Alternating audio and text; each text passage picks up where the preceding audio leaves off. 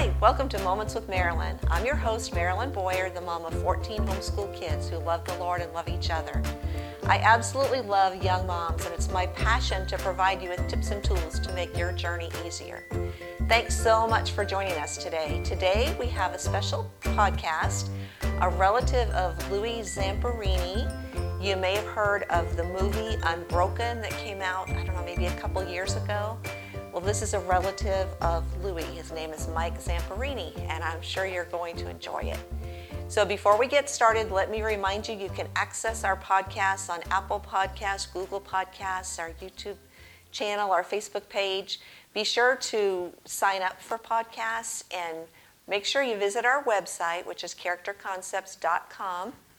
And there you'll find character curriculum from preschool through high school. So let's get right into it. Thanks for being with us today.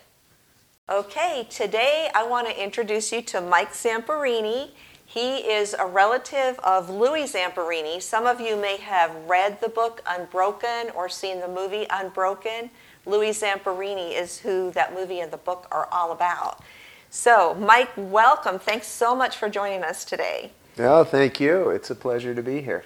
Tell us what a relation you were to him, and did you personally know him? Is he still living? Those sorts of things, Yeah. Yes. So, Louis was my grandfather's cousin, and unfortunately he is not still living. I think he died in 2014, and Okay. he was I want to say 96, 97 years old at that point, so he lived a full life, made it almost to 100. Wow. So I think my family's from Pennsylvania. They were coal miners. So the Zamperini side of my family were coal miners in the western part of Pennsylvania. Louis' family lived in New York for a while, but when Louis was small, I think it's in the book, when he was maybe 3 or something, they moved to California. So he had lived in California pretty much his whole life. And I had never met him. We had, as a family, we kind of knew of him because before Laura Hildenbrand's book came out, Unbroken, some of the family knew about him, and he had published his own book.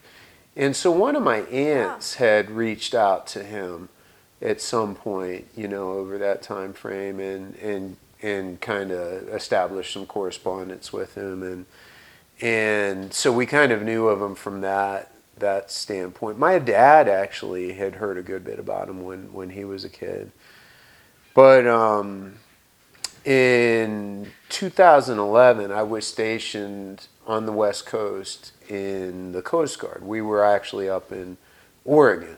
I worked in Portland, Oregon. We lived right across the river in Washington State.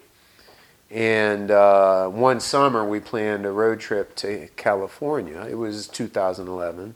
Okay. And I wrote Louis a letter. I had his address, wrote him a letter. I think I got it from my aunt, put my phone number in it, said, hey, we'll be coming to California, and he lived in the Los Angeles area. Would love to visit if you're up for it and things. And he called as soon as he got the letter. Wow. I think he was 94 at that point. And so, yeah, he called and we arranged a visit. And, yeah, it was really neat. He lived by himself in the house that he had been in for 50, 60 years or something like that. And he actually, we're kind of driving through the hills, somewhere around Los Angeles trying to find his house. And he came out on the street and was waving at us, to get us to come in. And so it was really neat. He, at that point in his life, he was very healthy, still lived by himself, drove a car.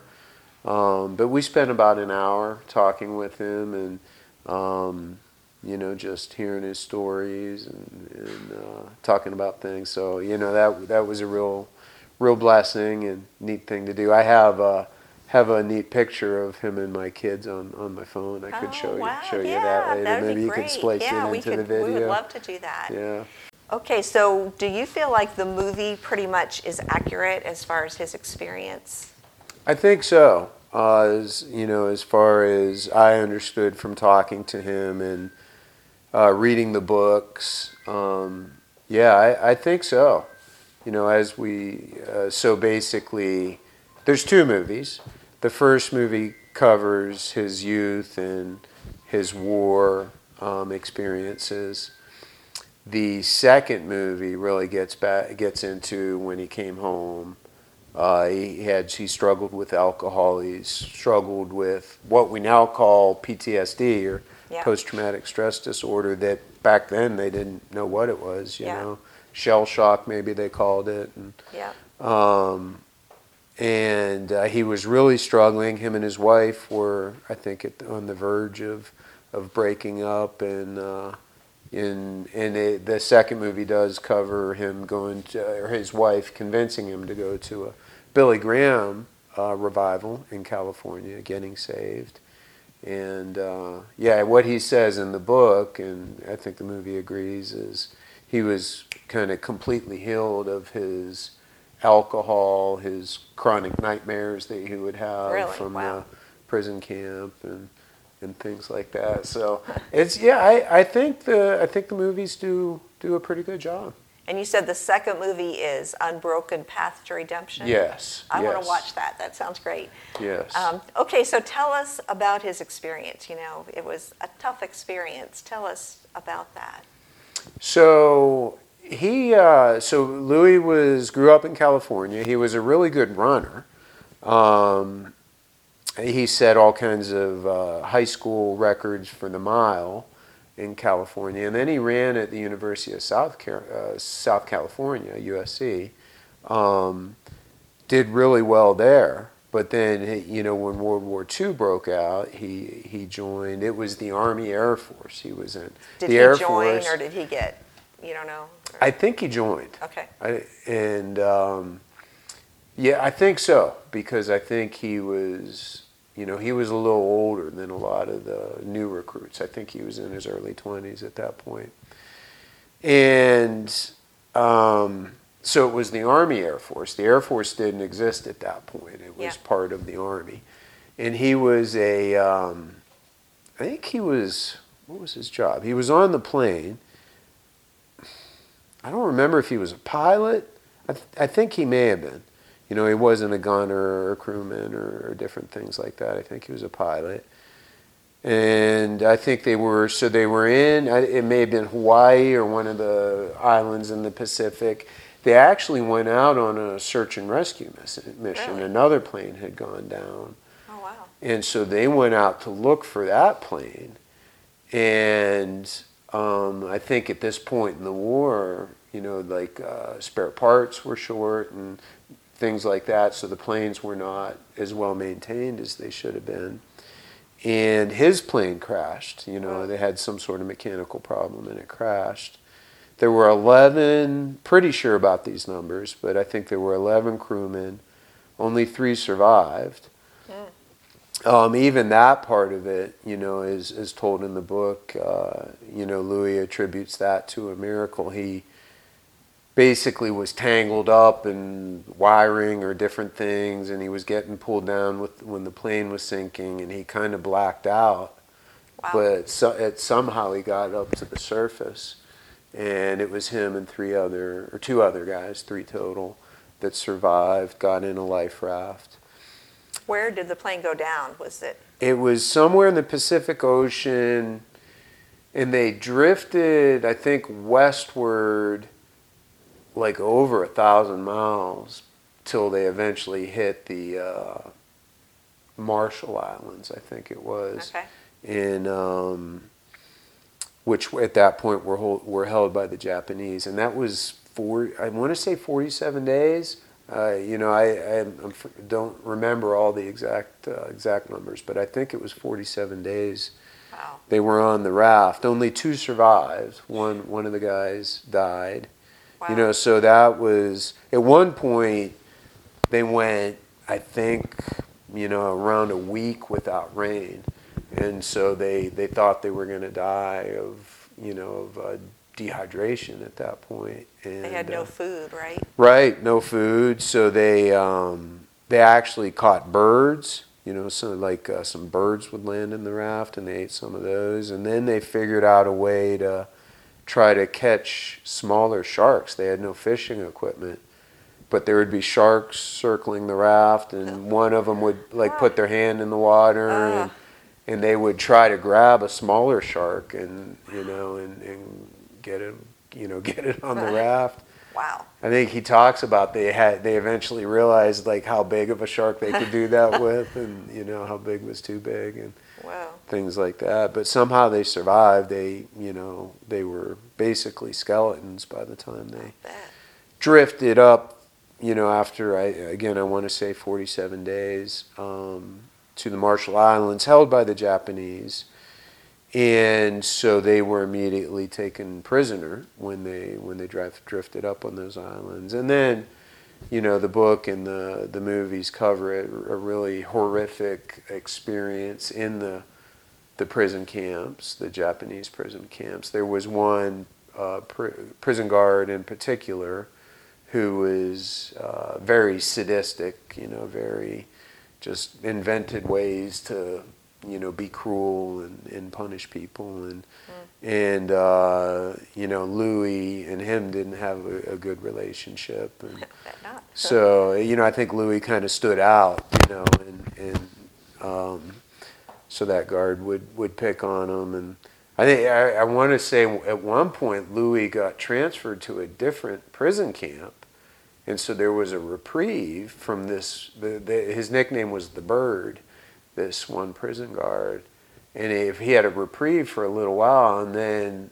after a few weeks or something, that prison guard also got transferred to the same camp that he was at. So the really cruel treatments started to resumed again. So I think that was a lot of the source of the nightmares that Louis would have, was specifically due to this one prison guard. Yeah. And once he got back, he would have nightmares, PTSD. We talked about that, post-traumatic stress disorder, and really a hard time. I think there were times when he was having nightmares, he would wake up and he was choking his wife, at night in their sleep, And so it was obvious that he needed help. He turned to alcohol and was really struggling with alcohol. But this was the time when Billy Graham was heavily involved in evangelism in California, and he was holding a tent revival in the town where Louis lived at, and his wife, convinced him to go, and he was saved, and his problems. Basically, he gives his witness that his nightmares and his alcohol, everything just overnight went away. That's amazing. It is amazing, and then he gave his life to serving the Lord after that. He opened a boys' camp, a camp for troubled city youth and things like that to get out in the wilderness and find out about the Lord, and and did a lot of neat ministry things later on in his life. Do you know about how old he was when he became a Christian? I don't. I would say maybe late 20s, early 30s, guessing. Okay. Maybe so most of his early life 30s. He spent as a Christian. Yes. Yeah, it was. I think it was. Yeah, it was several years after he got back from the war, because he was married. I think they had one or two young children, so somewhere in that ballpark, late 20s, early 30s. Wow, that's like I say, when I read the book, it's didn't he almost escape and then he got caught again? It's like things went from bad to worse, and then you say when he moved away, then the prison guard moved, and it's things just kept getting worse and worse and worse and worse. Yes. You had mentioned that, the book was hard to read from that perspective. So it is also exceptionally well written. I found myself when I was reading it, up at 2 a.m, just Yeah. couldn't put it down, keep Yeah. turning the pages. The lady that wrote it, Laura Hillenbrand is her name. She also wrote the book about Seabiscuit the racehorse, Oh, and okay. she's a tremendous author.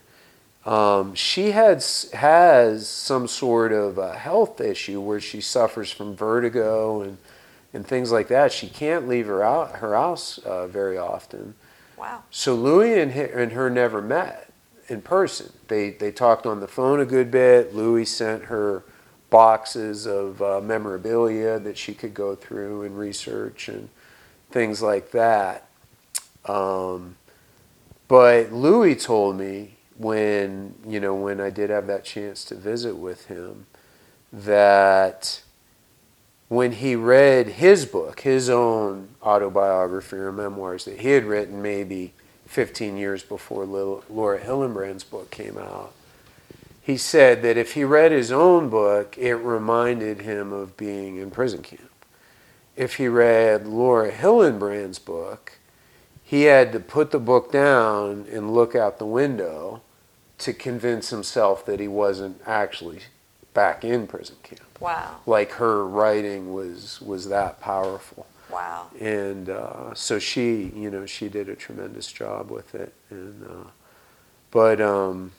yeah, so just going to that part of it, that's kind of neat, that they had that relationship, and she did that. It's such a good job with the book. It really is. So most of his life was spent as a Christian then. Yes.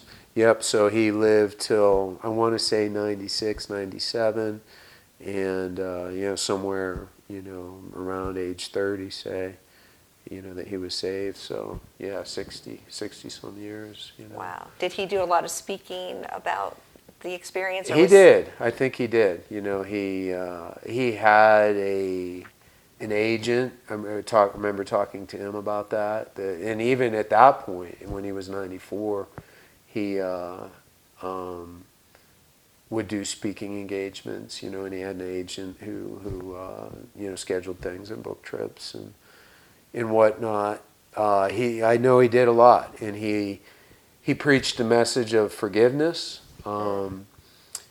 That he actually went back to Japan and offered forgiveness to the people of Japan and the prison guards that they could find. I don't think they ever found the bird. Okay. But maybe found some prison guards who he had been imprisoned under, and he preached to them and offered forgiveness and things like that. So I think that was a big part of his ministry, the power of forgiveness. He did start in addition to doing a lot of speaking and telling his story and witnessing to Jesus' saving power through his own witness. He started a boys' camp that he ran for inner city youth to get out in the wilderness and learn about Jesus and things like that. So yeah, he did a lot of neat things, in ministry through his life. So. I love that. It reminds me of the story of Jake DeShazer. We had written about him. He was one of the Doolittle Raiders. Okay. His plane went down, and he was captured and tortured by the Japanese. But then after World War II, he came back and went to Bible college and went back and preached to the people that had tortured him, like the prison guards. And just the power of forgiveness. We used him as an example of forgiveness. And it sounds like Louis the same thing, you know? So thousands of people were saved because he forgave the people. And then when he was old, he got Alzheimer's, and he remembered that he was a missionary to Japan, but he didn't remember being in prison. Wow. Which is kind of... Wow. Yeah, that shows forgiveness really took, you know? Yeah, the power, and even mentally. That's interesting. Yeah, so the other thing that I just remembered that Louis autographed a copy of the book when I visited with him and gave it to me, and I think he wrote "Be hardy," hardy in terms of like resilient and toughness and things like that. So I think that was, the other thing that he tried to, to impress on people, obviously through his experience and everything that he endured. Yeah. And not through our own power, I don't think he was saying, I think through Jesus's, Right.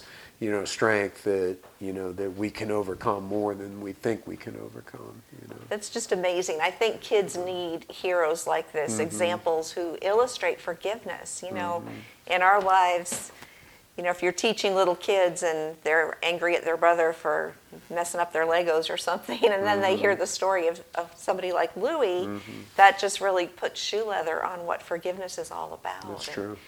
And that's what life is about. It's about repentance and forgiveness. And I just think he's an excellent example of that. And you have a great godly heritage. Yeah, that is neat. So he is not, it's not a direct family heritage. So basically, his grandfather was my great-great-great-grandfather, maybe, or something. Yeah. But it's certainly in the family tree. So. Well, that's amazing.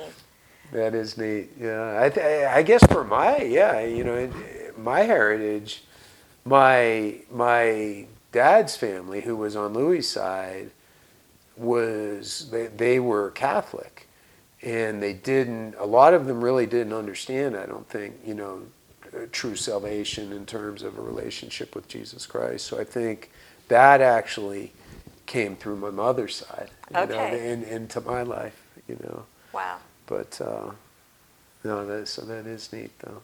It is. I just, kids need to hear these stories, and it's so important for them to be preserved because it seems like we're losing our history. The schools are not really teaching much about history anymore. And kids learn history better through the lives of real people that experienced history. It's just a much more powerful way of learning. It sure is. Yeah, when I was a kid, I really didn't enjoy history because I didn't either. the way that it used to be taught was just names and dates that you had to memorize, and it was hard as a young child to make any sense of that or wonder how it meant to me or how it mattered to me. But as I got older, I read a few books that were really well done. History books that wasn't just names and dates and facts, but telling the stories of the people that were involved. Yes. And so that, eventually I started to really like history a lot more through reading some of those books. And then I really started to like history in that it explains the world around us, that the way we live, the way our culture is, all of that somehow, came to be through events in history, and the more you understand the history, the more, our world makes sense. And then I think Winston Churchill was a big historian, He was the leader of England in World War II. And it was his understanding of history that allowed him to understand the threat that Hitler in Germany posed to the rest of the world before many other people did, because he knew a lot of history.